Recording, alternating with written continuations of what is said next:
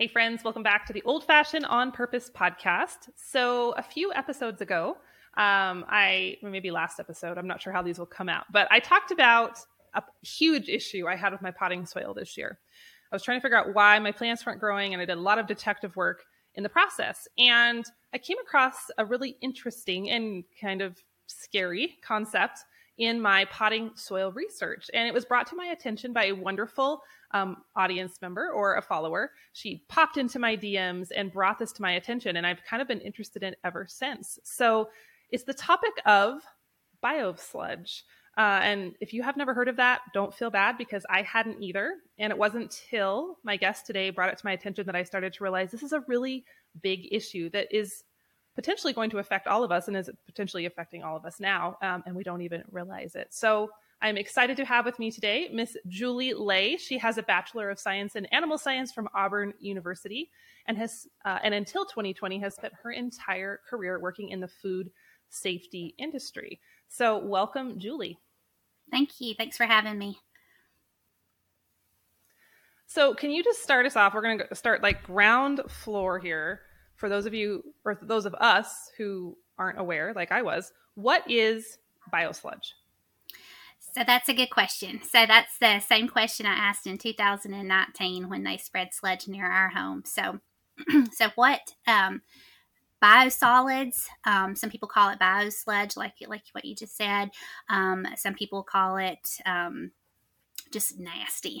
So what this is it is municipality wastewater sludge, and there's another area or description or source of it, I should say, that comes from industry. So I'll talk about biosolids first. So biosolids are specifically from a municipality wastewater sludge treatment process. So basically, before your municipality can discharge their effluent or their wastewater to a waterway or treat it for further uses, for reuse water, like at ski resorts. I know some ski resorts use their effluent for making snow, and some cities use it for the fountains that they have and things along those lines. So before that they can reuse this water, they have to clean it. And so they have to take out like the biological oxygen demand, fats, oils, and greases, and they have to get it to these certain standards. Well, this sludge is what they clean out of the waste water, the solids, and some liquid. So it is like a sludge that they clean out of their effluent before they can discharge it or reuse the water.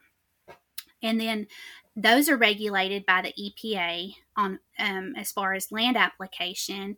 Those are regulated by the federal EPA government, and they call those the 503s. That's the name of the regulations.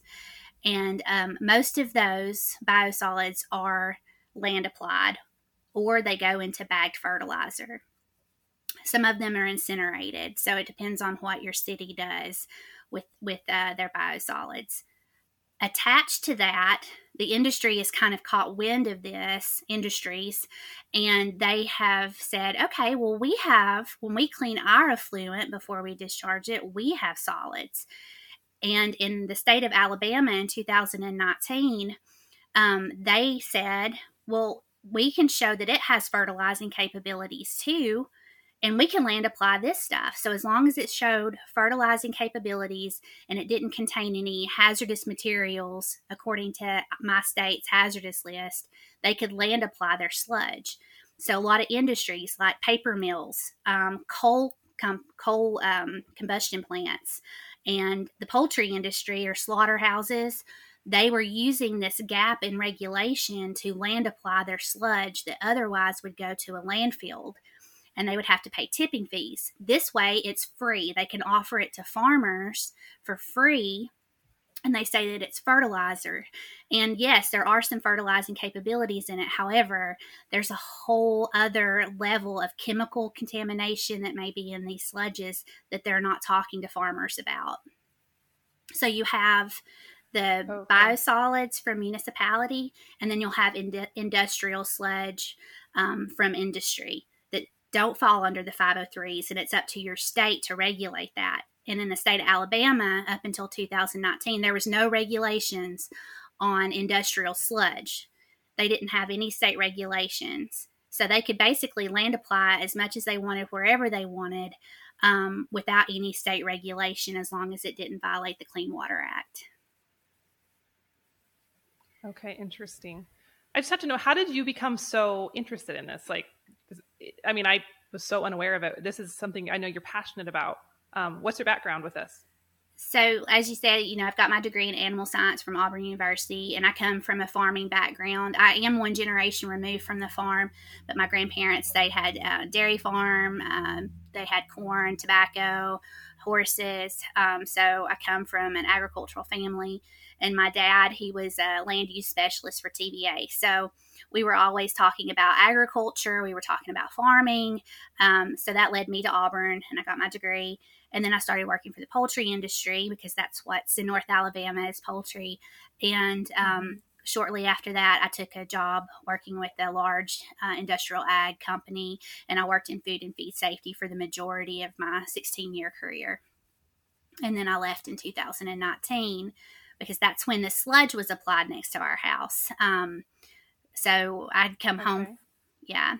That's an interesting story there. So I had come home from work one day, and my husband had called and said, they've put out fertilizer. It is awful.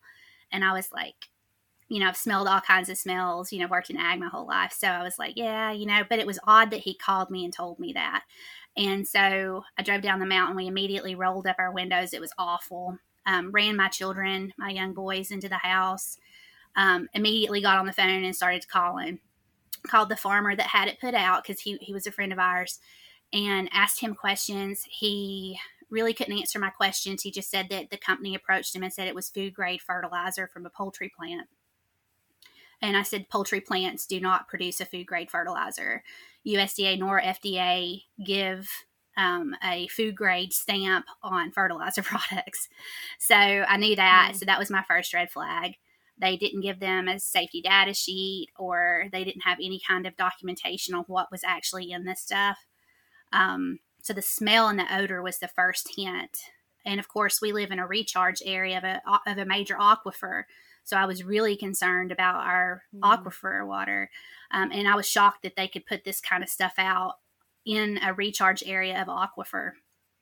So I called the company.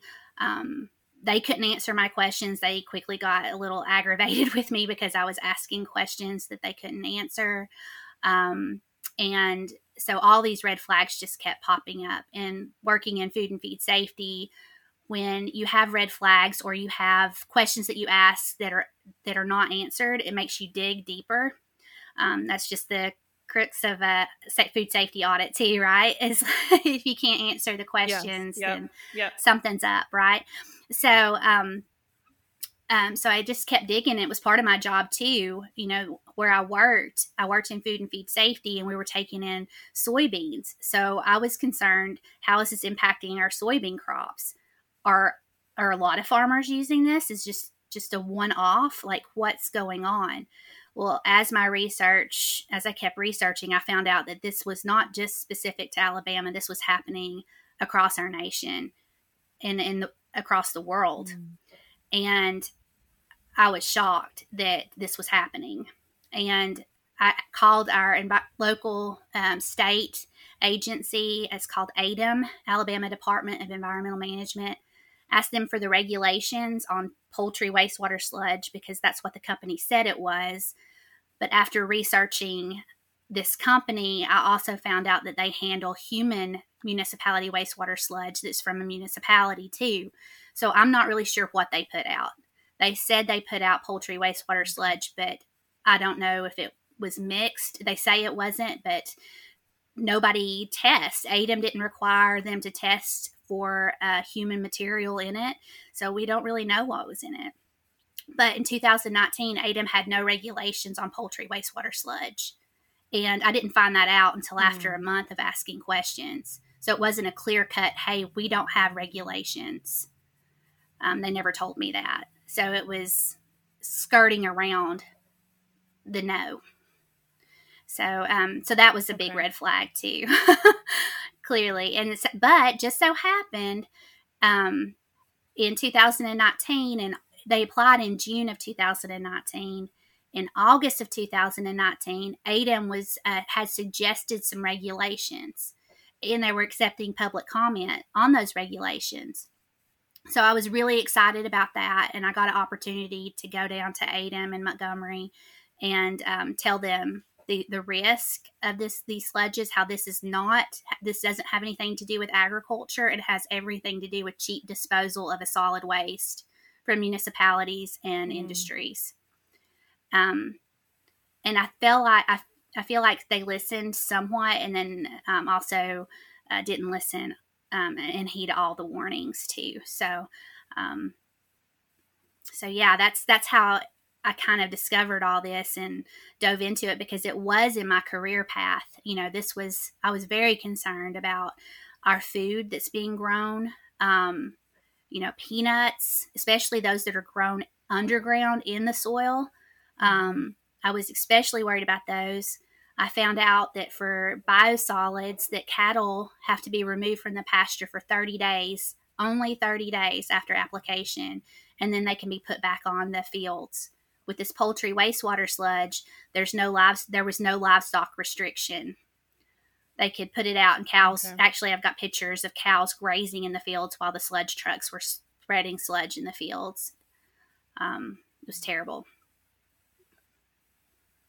So my first thought when I first started learning about this is, to be really honest, I was like, well, what's the problem with this? Because as a homesteader, I'm a huge fan of compost and manures, right? Like, I love it. I absolutely love them. And I've not done this, but I've heard of people talking about, composting toilets and human manure and all that. So I'm kind of like, well, maybe this isn't that bad. So can you fill us in, like, what is the problem? Why is this not just your typical, they're spreading, chicken manure on the field? How's this different? Yeah, so this is definitely not chicken litter or chicken manure that's being spread. This is, and that's one thing the sludge companies want people to think. I feel like I think they want people to think that this is chicken litter, or you're talking about animal manures, because, of course, who's going to stand up against that, right? Like, if it's applied properly, it's a good product, right? So yeah, and on paper, it sounds like a great idea. It sounds like you're recycling, you're using human feces that does, that on crops that can be reused. That's been done for years, right?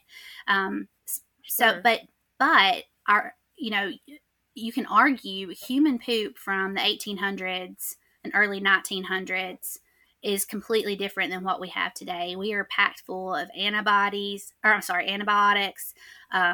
estrogens, testosterones, hormones, drugs, illicit drugs. We are chocked full of those things, plus all the chemicals that we flush down our toilets, plus the industry inputs. What are the inputs that these industries are putting into their wastewater before they discharge them to the city to handle? And that's been seen, like in Decatur here in Alabama. We have a 3M plant that's in Decatur, and they discharge their wastewater to the city of Decatur's municipality. Well, they in turn spread their sludge and found farmers to take this stuff. And now the farmers, they have to, they're reaching out to the farmers to get money to try to help remediate their farms. And it's crazy, and like the guy in Michigan, that's farm was just recently seized. He can't grow crops. He's been told that he cannot harvest his cattle.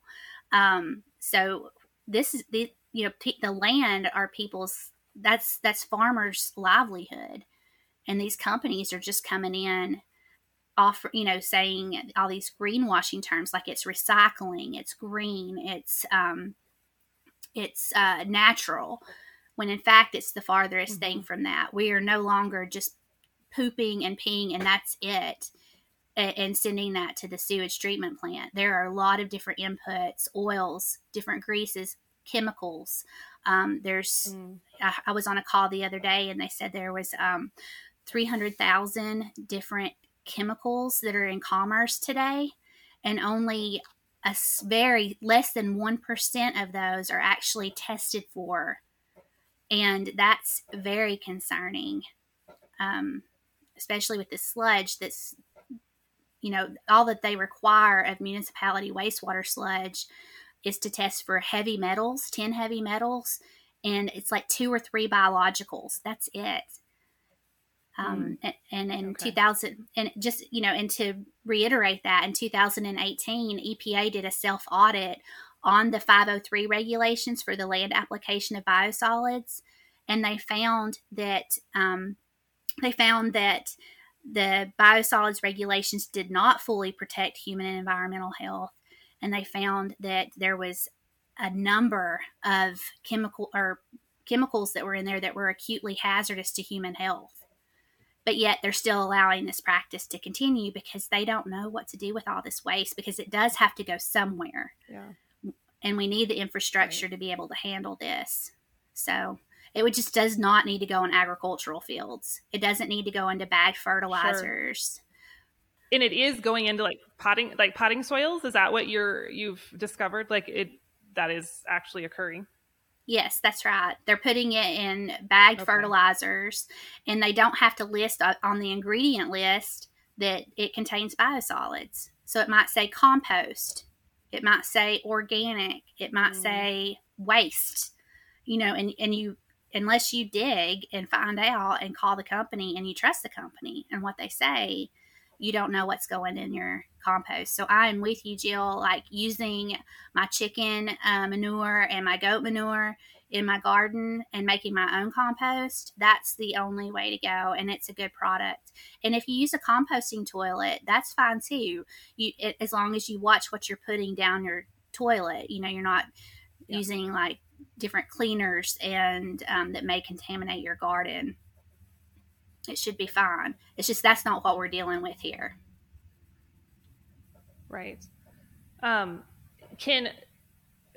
I'm thinking of the potting soil brands that I have used. Some of them are labeled organic. And then I'm also thinking of just like organic foods, because I know there's different regulations around that. Can biosolids be applied to organic, like vegetable fields? And does that still fall under the organic umbrella? So if it's USDA organic, biosolids cannot be used on organic certified products. No. So that is one good thing. A lot of people are on the fence about buying organic. That is one really good thing. If you can't grow your own, buy USDA organic. It's not perfect, but it's better than the alternative. A minute ago, you mentioned the man in Michigan whose farm was seized. And I think I've missed that story in the news. Was that in relation to him using biosolids? Can you kind of tell us the background on that? Yes. So it was a generation-old dairy farm.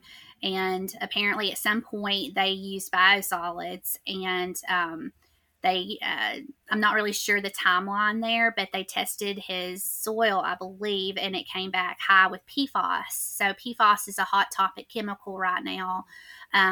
If you're familiar with that, so it's it's a carcinogen. It's known to cause a lot of different health problems in humans. It's the nonstick chemical that is in Teflon. So you're probably familiar with that in these Teflon pans. Yeah. There's a couple of documentaries that are about PFAS. One is The Devil We Know, or is it The Devil Among Us? I can't remember. I'll have to get those to you. And then the other one is Dark Waters. The first one that I mentioned is a documentary. The second is actually a Hollywood produced film that was put out in theaters not too long ago, and it talks about how this West Virginia community was impacted by PFAS contamination, and they say that every human being has PFAS in their blood at this point because it's used in so many different products, which is terrifying. But if it's in us, clearly it's in the sludge too, and that's what they're finding. They're finding that it's heavily concentrated in some of these sludges, and then that's being put out on farmland. And of course, the cattle that graze over that, if we eat those cattle, our deer population, they don't know fences. They don't know 30 days that they shouldn't graze over a field. Yeah. Neither did the turkey. They don't care about fences. That's just a fun obstacle for them to jump. Yeah. So, so that's really concerning, Right. you know. So his farm, they tested the soil, they found the PFAS, and then they seized his farm. And I mean, I can't help but feel bad for him because he had Yeah. I'm sure he had no idea. He was just trying to fertilize his ground like any farmer would. Just one of those unintended consequences we see that sometimes we don't, as a culture, we don't realize till way too late. Right.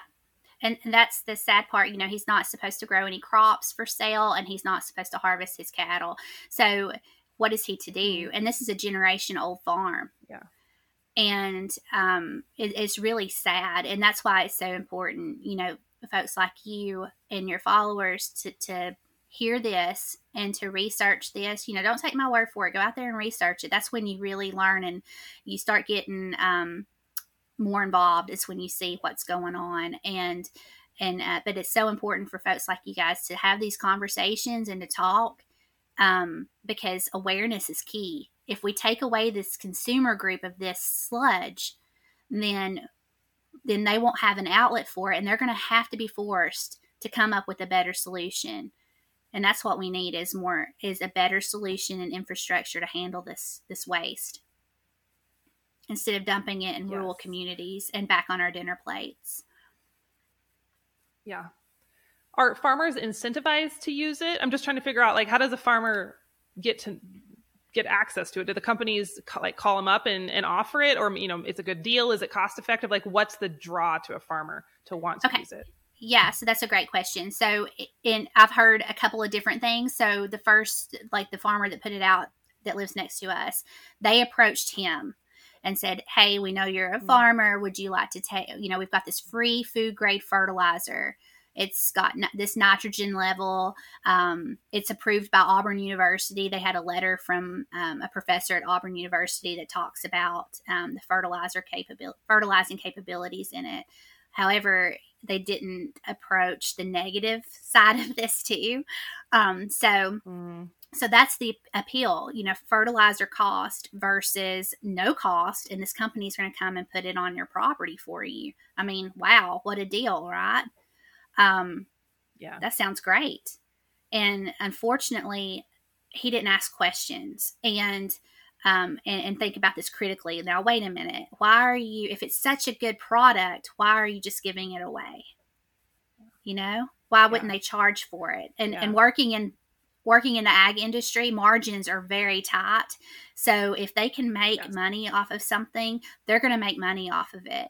And so, so that's the appeal and the allure to, especially right now. I mean, we're sitting in a critical time in our history that farmers are looking for alternative sources of fertilizer. So much so that, you know, our own government just put out some grant money, $500 million in grant money to look at alternative fertilizer sources. So we have got to communicate and jump on this and tell people this is your livelihood. Do not risk your land to take this cheap fertilizer. There's other options out there that you can do ground cover crops. There's other things that we can do besides contaminate your land potentially. Yeah. So I'm guessing that the biosolid companies are making money. Probably, I'm assuming being paid to take on the raw product and process it, and then they have to figure out a way to offload it. So they're like, "Hey, farmers, here's a great deal you can't pass up." So that's where the money is being made, is through the processing. Well, they're getting paid to just come and pick it up at the treatment plant or the industry. So they get paid to take it, and then they go to the farmer and they're like, "Hey, would you like this for free?" Instead of taking it to the dump where they'd have to pay tipping fees. So so it's a win-win for the municipality. It's a win for the sludge companies that spread it, and then it's a win for the farmer on paper. But when you start looking at the contamination that he's potentially going to put on his property, the odor is horrendous. So he's losing respect in his communities from his neighbors, because he's putting out this with no regard to his neighbors or hers. There's no regard at all. You know, you used to, when my granddad had a dairy, and of course he didn't have to spread cow manure because his cows were pastured. He didn't have CAFOs, right? Mm-hmm. So, but Yeah. when farmers did move into the CAFO model of farming, they would always talk with each other. They knew when people's birthdays were, and they would talk to each other and be like, okay, I'm going to spread on this day. And there's kind of this respect in the community there. But this all kind of goes out the window. But yeah, it seems like they approach farmers. I have also seen where they approach new landowners. I think that's their market, are first generation farmers, people that may have inherited land that don't really know about farming practices, and to ask these questions and just not say, when the sledge company comes in, oh yeah, Joe Farmer down the road, he's using this stuff, and he's like, well, if he's using it, it must be okay, and just not ask questions. They really need to ask these questions and hear the other side of this conversation. Unfortunately, they're just not hearing it. But I will also say that there's a lot of very, very intelligent, smart, and the majority of farmers that I've talked to fall in this category. It's like, I would never take this stuff, never. And they're like, if it's free, why are they not, what's up with that? There's some big red flags waving in their faces. So the majority of the farmers I talk to never would take this stuff. So the awareness is growing then. We just have to get the word out, like you said. Yes, absolutely. Yeah. Especially to our first, we need young farmers. We need new folks coming in and starting to farm and take the interest in that. And we've seen that. I've seen it. And I'm sure you have too. New people taking interest in farming. Yes. And they might not know that this is dangerous, because like on paper, like you said, it sounds like a pretty decent idea, right? Yeah. But it is absolutely not. Yeah. You're hearing all the fertilizer shortages and like there's not enough nitrogen. So that's why when I first heard about it, I'm like, well, this is brilliant. This is a great idea because it solves the problem. Yeah. Do crops thrive? Like if you had a biosolid field and a regular field of crops side by side, would they be growing the same? Or is there any effect in the crop production with the biosolids? Yes, so that's a good question too. So the USDA, back when used to with the sludge, they would dump it in oceans, right? Then the Clean Water Act came along, so they couldn't do this anymore. So they're like, what are we going to do now? So the EPA partnered with USDA and land grant universities to do the research to show the positive spin on biosolids so they could get the word out to farmers to start using this stuff. So there's a body of science out there that shows that there are fertilizing capabilities in that. You can't deny that. There definitely is. However, I have seen that repetitive use of biosolids will actually show a decrease in yields. A lot of these biosolids contain a high amount of fat. Fat in soil, that's not good. It'll encapsulate the water that's going to be taken up by the crops, and therefore it will reduce the water availability to some of these crops, so it can actually reduce your yields. So, and then also, of course, the accumulation of heavy metals if you use it year after year after year. And now this rising concern about PFAS in our soils and how that is being or how should I say, how that is being taken up in the human body and in cattle and tissues and things along those lines, because you can follow like dioxins. They have that same pathway where they bioaccumulate in fats, and then of course would in turn bioaccumulate in us because we're the consumer group. Yes. Are there certain crops that biosolids are being applied to on a heavier level, like certain crop industries or certain plants or vegetables or whatever? A lot of hay fields around here. I've seen peanut farms use it. Okay. I've heard, I don't live out west, but I've heard they've used it on wheat fields, corn fields. I know of one place that grows corn in this sludge product. And of course, cattle graze over it too, depending. Okay. So and there are some crop restrictions. A lot of them. There's A some lot of categories there. Yeah. Yes, there's some crop restrictions in the EPA 503s for biosolids. But again, I just don't feel like the body of science is there to show the studies because they don't know what's in the sludge. So if you don't know what's in the sludge to begin with, how do you know what to test for to see if it's in the crop? Yeah. And so there's a lot of scientists right now that are tackling this and looking into this. And I think the sludge companies are getting a little nervous because this is picking up steam and it's starting to, there's a lot of news articles that are coming out about this and people are speaking up and awareness is happening. So, okay, I was just going to say, I think a lot of people, are just wising up to this. The last couple of years, some people could say it's been a curse, but I see it as a blessing, that a lot of people are seeing how our systems are broke and we're waking up. And I think that's a beautiful thing. I agree. Yes. And I think, folks like you just helping bring education to that is so crucial to that awakening. What methods are there to get rid of this waste product then? If we're not going to spread it on fields or dump it in the oceans, both of those sound like horrible ideas. Like, what is a safe way that they can be disposed of? Well, that's the $1 billion question, right? $1 billion, trillion question. Mm-hmm. If I could come up with a solution, I would be a very rich woman. But I don't really know the answer to that. I know there are people out there that are way smarter than I am that can figure out what to do with it. All I know is that this does not need to be recycled on our plates. And there's some high heat treatment that some people talk about, that these biosolids can go through some incineration steps. But I think that there needs to be research. And then, like I said, if we reduce the consumer base for these sludges, they're going to be forced to come up with an alternative. And that's key. Yes, definitely. How can we, as if we're not farmers we can't just turn down the companies, so it's not like we can make a choice at that level. How can we as consumers or homesteaders, how can we push back against this, or what can we do?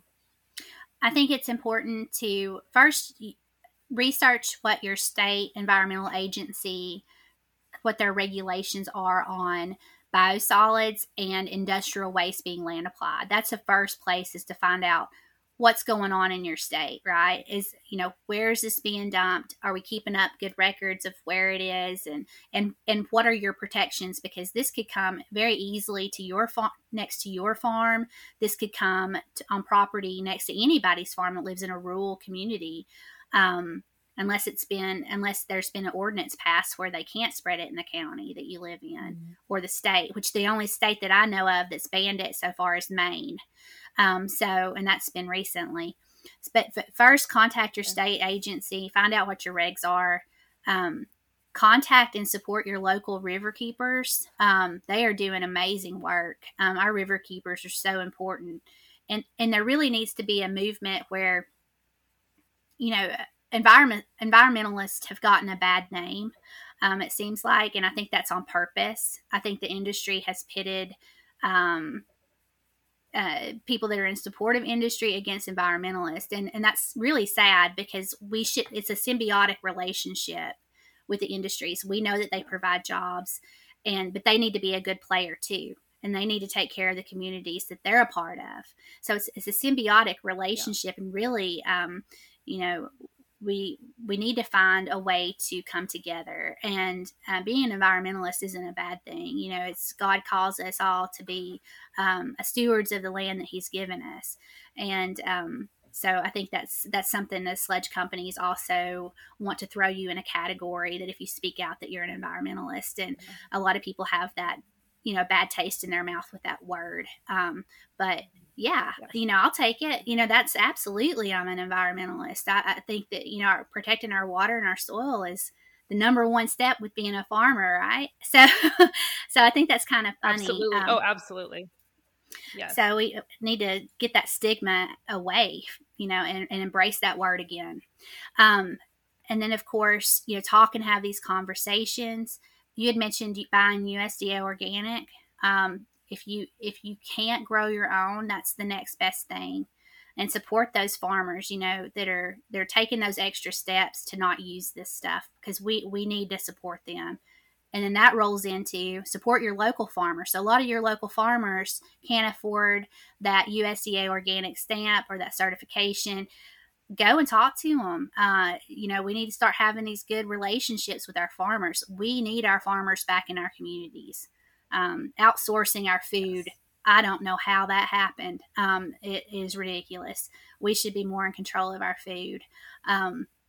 And so we need to support those folks. So if you don't have milk, if you don't have a milk cow, find somebody that does and see if they'll sell to you, I just think that's wonderful. And you do a great job of promoting that. So get engaged with your community. That's a big step too. Hey friends, so I'm interrupting this episode for just a second because I'm sitting here with a giant box of beef on my lap. You may not be able to see this unless you're watching the video version of the podcast. And it's very cold beef, might I add. But I don't know about you, but when the weather changes, it starts to get colder, I get this urge to stock up. I think it's like this primal human thing. I want my pantries full. I want my freezers full. I want to have the vegetables and the fruits squirreled away. And I want to have plenty of meat for the winter. Now, you guys know that I'm a huge proponent of you growing your own meat. I think that's one of the most rewarding things we can grow as homesteaders. However, I know that not everybody can grow their own beef or chicken or pork. And one of Christian and I's dreams for years has been to be able to provide really good beef to those of you who don't have the ability to grow it yourself. And a couple of years ago, we launched Genuine Beef Company. You've maybe heard me talk about it before here on the podcast. And we are able to now provide Wyoming raised grass finished beef to anyone in the continental United States. It's been amazing to see the boxes going out, super rewarding. But for this season, we put together a special stock up special to help you get your freezer full of good beef for your winter meals, the crock pot recipes, the stews, all that comfort food. So you go over to genuinebeefco.com. That's genuinebeefco.com, and click on the banner at the top. You'll see the stock up special. It's a very, very low price, and we've thrown in 2 free pounds of ground beef. In addition to that ground beef, you're going to get 2 sirloin tip roasts. You're going to get 4 round steaks. You're going to get 2 pounds of stew meat. And this is good stuff. These are our cattle. We don't ship them in from anybody else. This is the animals we raise right here on the Wyoming Prairie. So head on over to genuinebeefco.com. Check out the stock up special and give our beef a try. I can't wait to see what you think. Now back to our episode. I think that decentralization does so much. I mean, it brings the money back into our communities. It supports the local economy, but also it's so much different if you have one local farm that has an issue, or maybe they discover PFAS in their production. That's a whole lot different than a national grower or a national production company discovering it. There can still be issues at the local level, but they're a lot smaller and they're a lot easier to deal with. So I'm a huge fan of let's decentralize the food supply. Let's get it back local and regional. And I mean, everyone, I think a lot of people listening, not everyone, but a lot of people listening are already homesteading or they're moving towards homesteading. But even if you can't, like Julie said, find those farmers. I know we say that so much in this niche, like find the farmers, but really they're out there. Even if you live in a place like I do, it's not super temperate. It's hard to grow things here, but we have a lot of farmers and ranchers that we can still support. I think that's really, really key. So I couldn't agree more. Absolutely. And you mentioned something too, those people that are wanting to maybe get into homesteading or change you had said in a podcast, instead of just being consumers, be the producer. You said it much more, you said it much better than I just said it, but I want to encourage everybody to, if you're feeling a pull inside you to do something, pray about it. Pray. And when it's biblical and it's true, I call it the Philippians 4:8.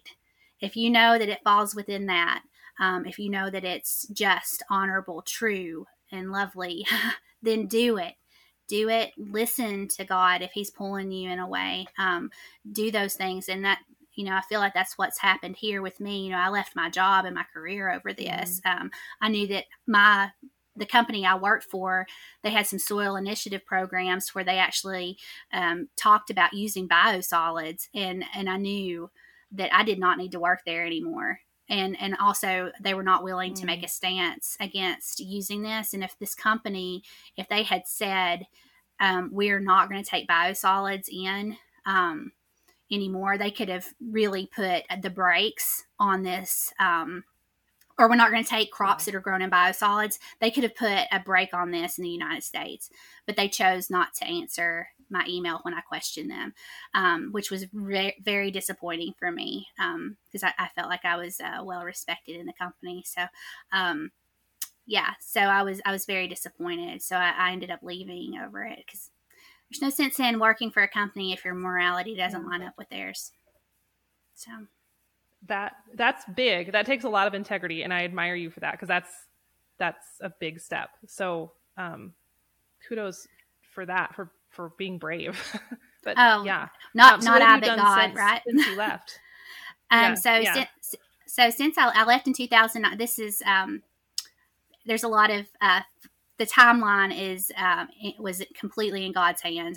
I know I'm talking about God a lot, but He has had a huge role in this, and He. But I left in 2019 in November, pulled my youngest out of daycare, and was keeping him home with me because I wanted to be home with my babies, and that's important work. And so, and then COVID hit in March, and so my oldest was home with me, and I started doing his schoolwork online, and I realized how out of touch I was with his schoolwork. It's shocking. When I look back, I just shake my head and almost want to cry that I wasn't involved in his school at all. I didn't realize these no nonsense words and things along those lines I didn't agree with, or have, And so anyway, long story short, I pulled him out of public school, started homeschooling him. I knew how important sustainable agriculture is. So I started working, spreading the word on the sludge stuff. And while I was at one of the ADEM meetings at Montgomery, I met a wonderful lady. Her name's Martha Hunter. She works with the Alabama Rivers Alliance, and she heard me speak. And long story short, now I'm a board member for Alabama Rivers Alliance. They do some incredible work. So I'm really happy to be a part of that. So to answer your question, I'm a homeschool mom. I am, I guess, an activist trying to get this stopped. I know activist has a bad word too, or bad association, but it is what it is. Oh, and and then I have my small farm. We have a little herd of Nubian dairy goats, and I have a little flock of hens, and we have a garden where we grow a portion of our food. So yeah, that's amazing. So standing by your convictions opens a really amazing path, it sounds like. Certainly does. It really does. And here I'm talking to you. So that's pretty awesome. So God works in amazing ways. So yeah, fantastic. So I think my last question for you, this was fantastic, by the way. I learned a ton. Are there any companies, I know you said the company that you worked for was not willing to kind of take a stand. They were just doing the ostrich head in the sand approach. Are there any larger food companies that are aware, or at least telling their customers, we're not allowing this? Is that even started to happen yet? Or are we still on the early edge of it that no one's doing that?